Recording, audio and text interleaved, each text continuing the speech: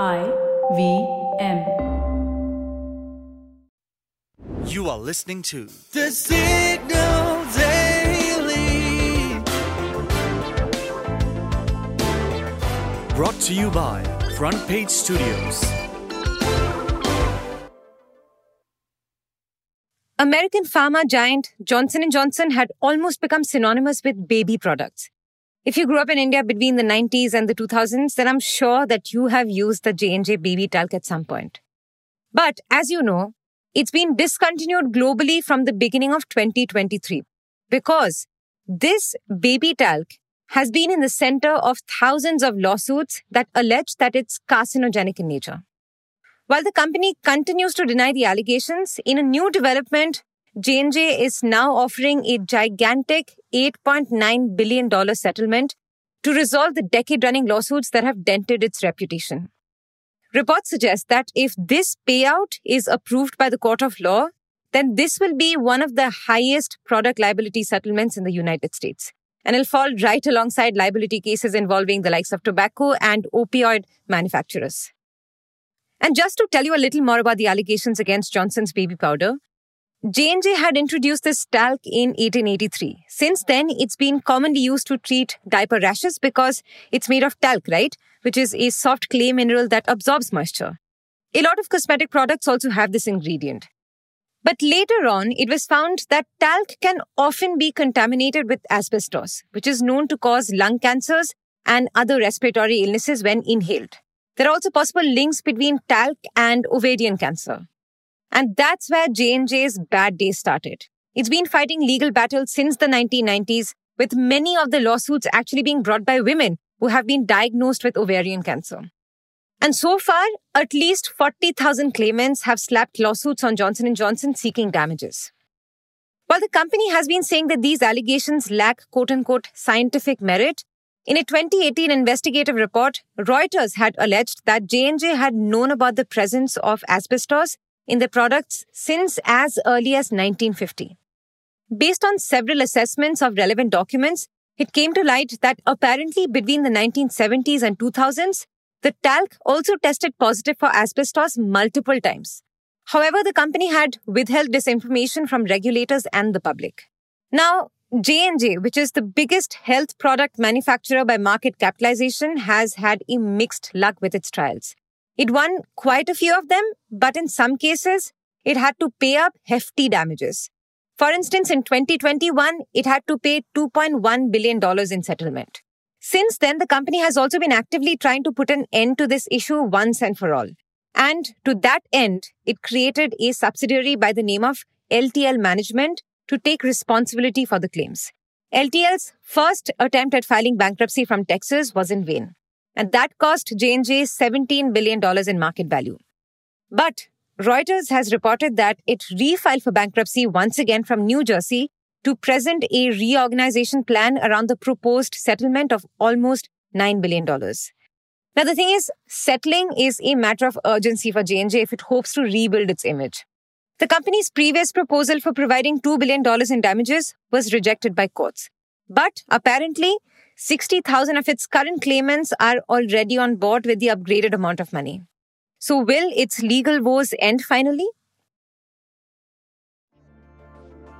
For the next few minutes, you are going to know a little more than you did yesterday from the world of technology, business, policy, and anything that leaves you with food for thought. Hi, I'm Shaurbari, and this is the Deep Dive for 6th April 2023. In a historic turn of events, Donald Trump, the former president of the United States, found himself in court on Tuesday facing 34 felony counts of falsifying business records. However, Trump has denied all charges and entered a plea of not guilty during the court appearance. Now, why everyone has been talking about this is because this will be the first time that a former US president has been indicted with criminal charges. But it definitely won't be the first time that Trump has made crazy headlines, eh? Now, just to give you a quick recap of the accusation and what led to his arrest. So the whole thing dates back to a scandalous incident that took place 5 years ago. If you remember, just before the US presidential election, a wave of sexual harassment allegations were hurled at Donald Trump by several women. Around the same time, Adult film actress Stormy Daniels was also preparing to come forward with her own tale of a consensual sexual encounter with Trump that took place in 2006. But with a catch. She demanded payment for her silence. Now, this is where Trump's loyal fixer and attorney, Michael Cohen, stepped in and paid Daniels the hush money worth $130,000.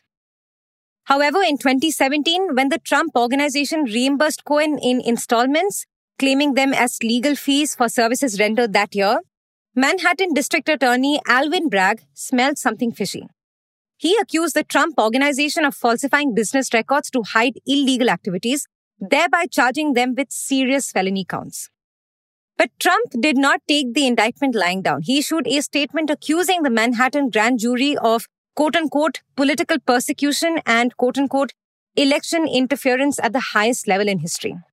It's also worth noting that Trump's legal woes do not end with the recent indictment. He's also embroiled in 3 other major criminal investigations. But what next? That's the big question, right? Because Trump is shooting his shot for the next presidential election, but will this indictment be a small bump in the road or a full-blown roadblock for his 2024 presidential aspirations? Now, you would think that in the world of politics, a criminal indictment would be seen as a career ender for a presidential candidate. However, the case of Donald Trump has upended this conventional wisdom. Despite facing serious criminal charges, Trump's popularity among his core supporters has remained intact.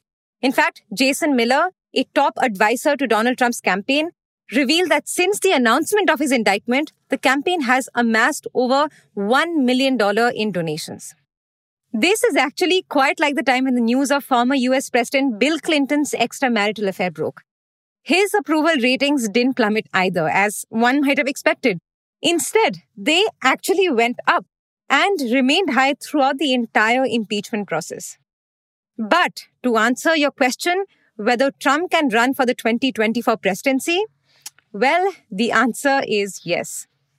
Even if he's arrested or indicted, it would not have any direct impact on his eligibility to run for president.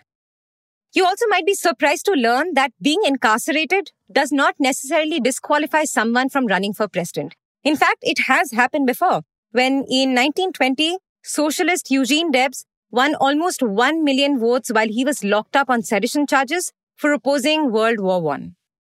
And moreover, at the moment, there is a strong discontent against US President Joe Biden. According to a poll conducted by ABC News and the Washington Post, 4 in 10 Americans are saying that they're worse off financially since Biden took office. That's the highest number in almost 4 decades. Which means many Americans don't want Biden to return to presidency. But research also indicates that moderate voters who determine the results of general elections may not be comfortable with the idea of a president who faces criminal charges. So, what's next for Trump? Well, the future of his legal troubles is unpredictable, but with the next hearing still months and months away, anything could happen in the meantime. Until then, I guess all we can do is watch the legal drama unfold. If you like listening to The Signal Daily, please show some support. Rate us and review us on Apple Podcasts and Spotify. Please share this podcast with your friends and family. Also, let us know what you like about this podcast. Send us an email at hello@thesignal.co. The Signal Daily is produced in association with IVM. This episode was written, researched, and produced by Akshaya and Manaswini, edited by me, Shorburi, mastered and mixed by Manas and Nirvan. You can catch this podcast every morning, Monday to Friday on Spotify, Apple, Amazon Prime Music, Google Podcasts, or wherever you listen to your podcast. We are thesignal.co on Instagram, LinkedIn, and Twitter.